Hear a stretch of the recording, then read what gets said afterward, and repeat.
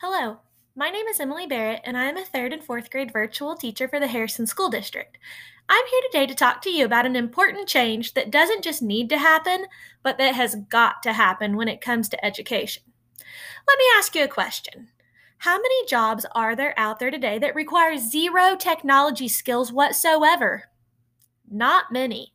Our world has and continues to change. Technology is a part of everything that we do. With that being said, it's time that our way of teaching our children changes too. We have a new type of learner, so we have got to replace our old dated curriculum in order to prepare our students for a life in this world of technology. Let's just stop with the written and oral book reports and try a video podcast instead.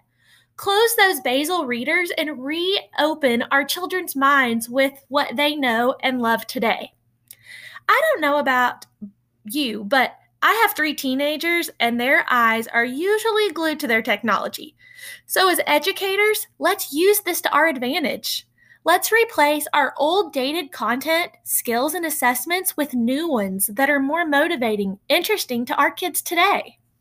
Now, I'm not saying students don't need to be reading those classic stories, but here's an idea.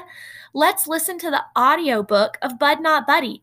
Then we can do a research project comparing life during the Great Depression to life today.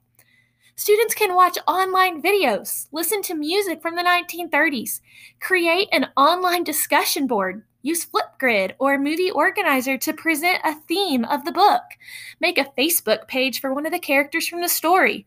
The ideas are endless. And the best part is, they are right there at our fingertips. So, what do you say? Let's replace our old dated curriculum with a new, fun, engaging one. You can do it. Just grin and bear it.